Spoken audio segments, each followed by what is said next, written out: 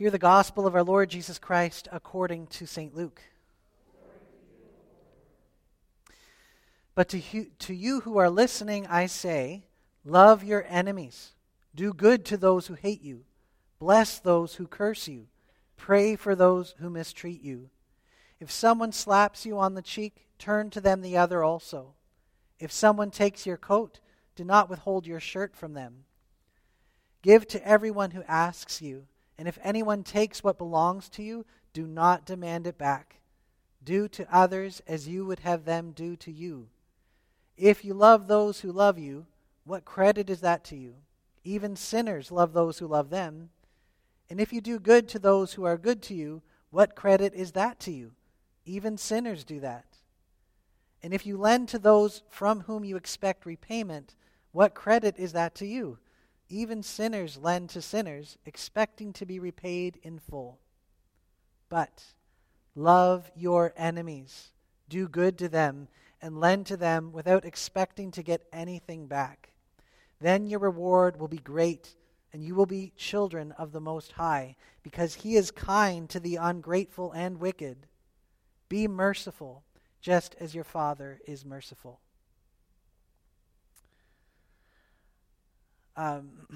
Do not judge, and you will not be judged. Do not condemn, and you will not be condemned. Forgive, and you will be forgiven. Give, and it will be given to you. A good measure, pressed down, shaken together, and running over, will be poured into your lap. For with the measure you use, it will be measured to you. This is the gospel of the Lord. Lord, we pray that you would speak in ways now that we can hear you and receive you. Lord, if there's anything that's weighing on us or distracting us, Lord, please give us grace to give it to you, that we might know your peace and be free to be attentive to your word. We ask this all in your name, Jesus. Amen. Please be seated.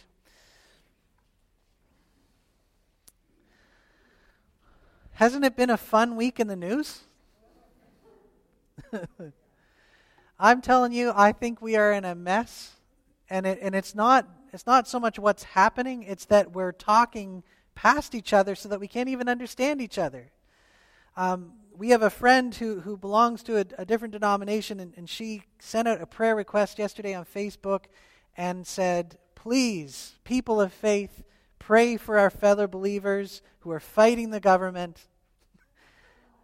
Pray for their strength, pray for their protection, and all this stuff. And I'm like, whoa, we do not look at this the same way. And yet we call Jesus Lord. We got to slow down here. What are we supposed to do with this? This is such a hazy mess. What are we supposed to do? And then this morning I was on my way here, and I got a little notification, and my friend Chris posted this. He said, it is the responsibility of every Christian to regularly ask, is my faith a reflection of my political, cultural, or socioeconomic values and actions, or is the reflection of my faith a reflection of Jesus' values and actions in the world? So I'm grieving right now for what's happening in our capital and what's happening here. I'm grieving that seem to be just the gap between perspectives is widening, not narrowing. And I wonder, isn't it amazing that this is the reading for today? To pray and love your enemies. So today I want to take a closer look at this and just say, are we doing it? Because we all know the teaching, love your neighbor as yourself, right? Love your enemies, do good for them. It's one thing to know it, but do we live it? And how do we live it? Okay, so earlier in the week, I was playing Mario Kart with my son Colin, and he's getting better. And as we were, proud dad, as we were playing, he just asked me, he goes, Dad, do you have an arch nemesis? I was like, no. Do you have an arch nemesis? He goes, oh yeah. Colin's in grade 3, for those of you who don't know. I'm like, really? He goes, yep. I said, who's your arch nemesis? King Boo, who, if you don't know, Mario Kart is a big ghost. He's a king of the ghosts. And he was calling around pretty hard on the racetrack. And I'm like, oh. I said, well, you know, Colin, I've got someone knocking me around a lot too. And I said, I don't view them as my arch nemesis, though, but as a competitor and someone that forces me to get better at the game. Teaching moment, right? But I totally hate some of the people on that game.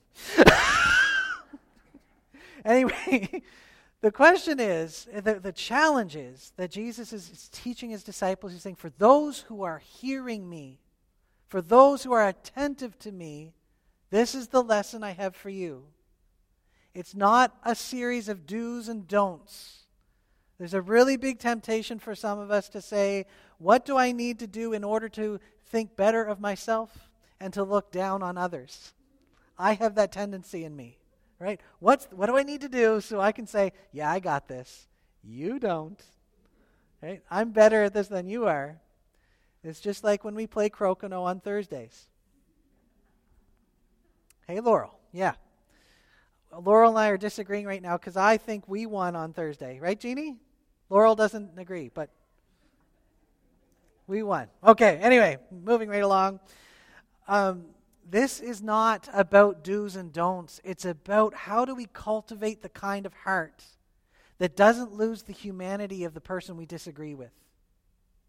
How do we cultivate the kind of heart that loves regardless of how we are treated, that we can actually appeal to their humanity and say, I don't agree with you. I don't like how you're treating me. But my goodness, you have the capacity to reflect the goodness of God around everywhere you are. You can reflect the goodness of God because of who you are. And I want to see that for you. This passage is coming right after Jesus pronounced a bunch of woes against towns and communities that rejected him. And when we read what a woe is, it's not a damn you for rejecting me. It's a lament. It is grief. It is distress that they are missing out on everything God wants for them. Jesus doesn't seek vengeance on those who reject him. He grieves for them. He wants more for them. Can we say the same for people that we disagree with? Love your enemies in practical ways. Do good for those who hate you. That'll tick them off. Bless those who curse you. Like when they want to take life away from you. I don't know what's going on there. But when people like actually wish you evil, they want to give you good. You want to give good in return. When I was a chaplain at Ross A. Netherwood School, I got to explore some pretty scary things because they had questions. I said, whatever question you have, I will answer it. It may take me a while, but I'll answer it. And one question had to do with Satan. Why do we look at Satan as such a bad guy? He's just another perspective, right? So I got to read the Satanic Bible. Little portions of it, not the whole thing. So I'd like to share a bit with you, if I may. It's okay. I found it really helpful. I don't know what's going on with the slides. Let's not touch the keyboard. Okay. So, let's see here. So when we talk about love, we talk about something that is graciously given. Okay? The Satanic Bible is very different from that. And it says this: love is one of the most intense feelings felt by man. Another is hate. Forcing yourself to feel indiscriminate love is very unnatural. If you try to love everyone, you only lessen your feelings for those who deserve your love. You hear that? So you can only love people who deserve your love. And if you extend it beyond that, then you only have a limited amount. That's not Jesus' understanding of love. Love is based in a grace, a gift. And the weird thing with love is the more you express it, the more you get. C.S. Lewis in Mere Christianity said that heaven is not a carrot to bribe us into good behavior. Heaven is the natural consequence of what happens when we live in a godly way. And that's what we're meant to do. We're supposed to reflect the kingdom of God. I'm sorry, but the Satanic Bible just doesn't get love. Are you surprised? I'm a little surprised, but it just doesn't get it. It also encourages you to hate where it is due. And that's something very, very concerning. So when we talk about our enemies, those who wish us evil, or those we disagree with, how are we to express the love God has for them? How are we to do that? We don't let our own convenience get in the way. We actually get out of our comfort zone and go to where they're at. And you can do this in a really simple way. For those of you on Twitter, follow people you can't stand. Right? Kim's like, I'm going to follow Paul now. Yeah.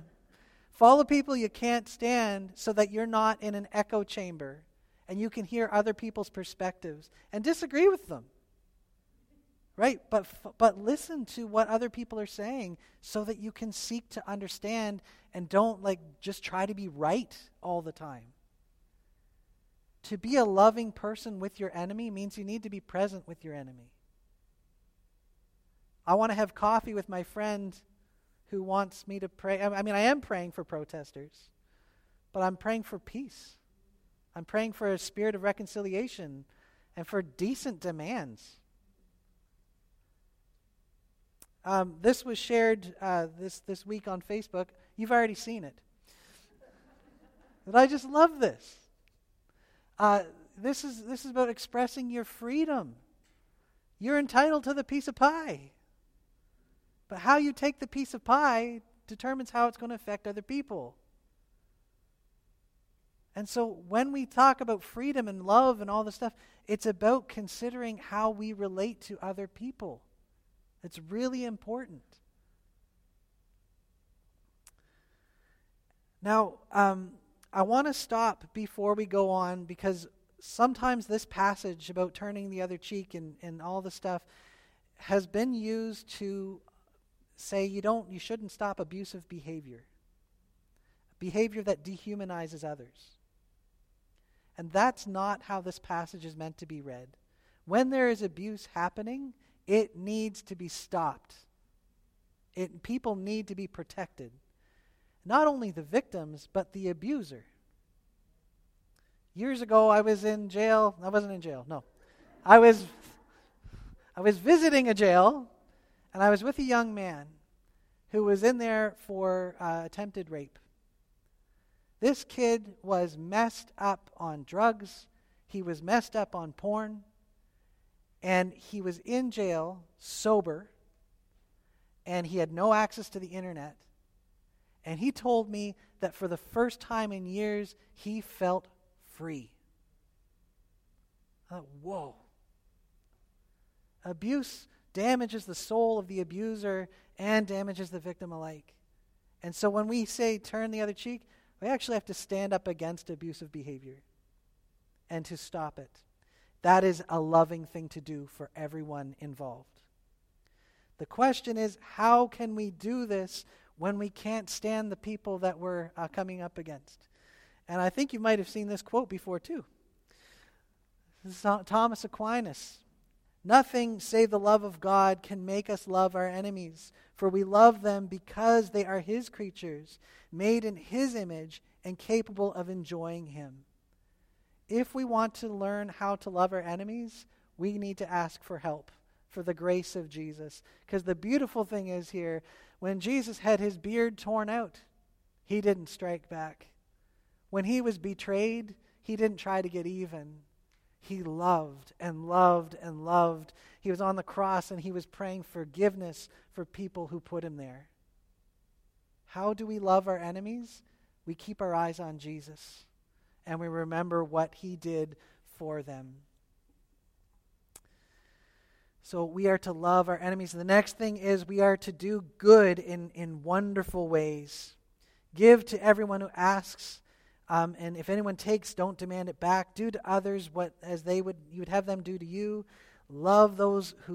if you love those who love you, love those who hate you too. Like, it just goes on. It's just crazy the way God wants us to do good. Years ago, I lived in England with a retired clergyman. His name was Graham, and Graham loved whiskey. But there was a problem. Graham was a retired clergyman, and whiskey is expensive. And so he had a weekly tradition to visit his wealthy friends at around 3 or 4 o'clock in the afternoon, and he would just have a nice little sip of whiskey, and he was doing pastoral visiting, he told me. But there was a fundraiser in the community, and one of the things, they were raffling off this really expensive bottle of whiskey.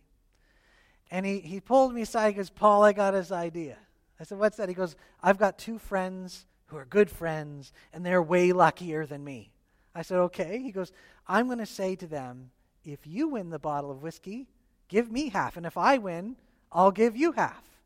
He said it to 2 people. And then he won the bottle of whiskey. See, when we live life, when it's all about what I get out of it, the thing is, we lose everything, right? Because life isn't really worth it when it's all about me.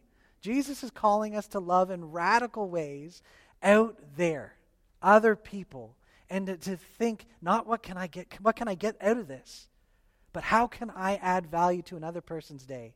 How can I bless other people? For those of you who are interested, Graham went to one of his wealthier friends, the wealthier of the 2, with hat in hands, and said, "This is what I did, and I'm so, so sorry. Please don't take my whiskey." And the friend said, "Of course, you can have my half of the whiskey." So he didn't lose out too bad in the end. Years ago, we had a program in Fredericton. We had it in St. John as well. I'm sure they had it in Moncton too, called Love Fredericton. Do you remember? It was random acts of kindness to people around us. That never should have stopped. Maybe doing it on a citywide scale should have stopped, because that was crazy. But we are called to love Fredericton every single day.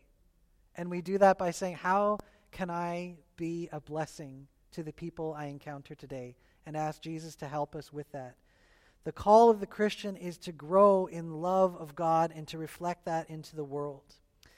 And we have had enough of disordered passions in this world of selfishness and I want my way here and it's about my rights, that is just tearing our communities apart. When we think of blessing other people, that's the stuff that actually heals us. Finally, we're called to actually let our gifts to be true gifts, not looking for to get something out of it in return.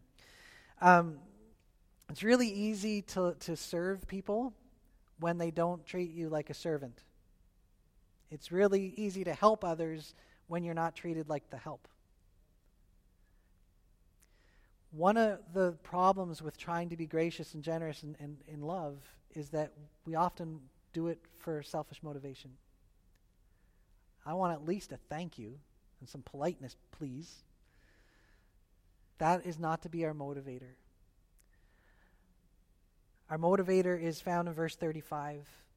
The reward that we're seeking is that we will be children of the Most High, who expresses kindness to people who never show gratitude and doesn't pay people back for what they deserve. He's merciful. When we do that, our reward is, I get to live like Jesus, God's child.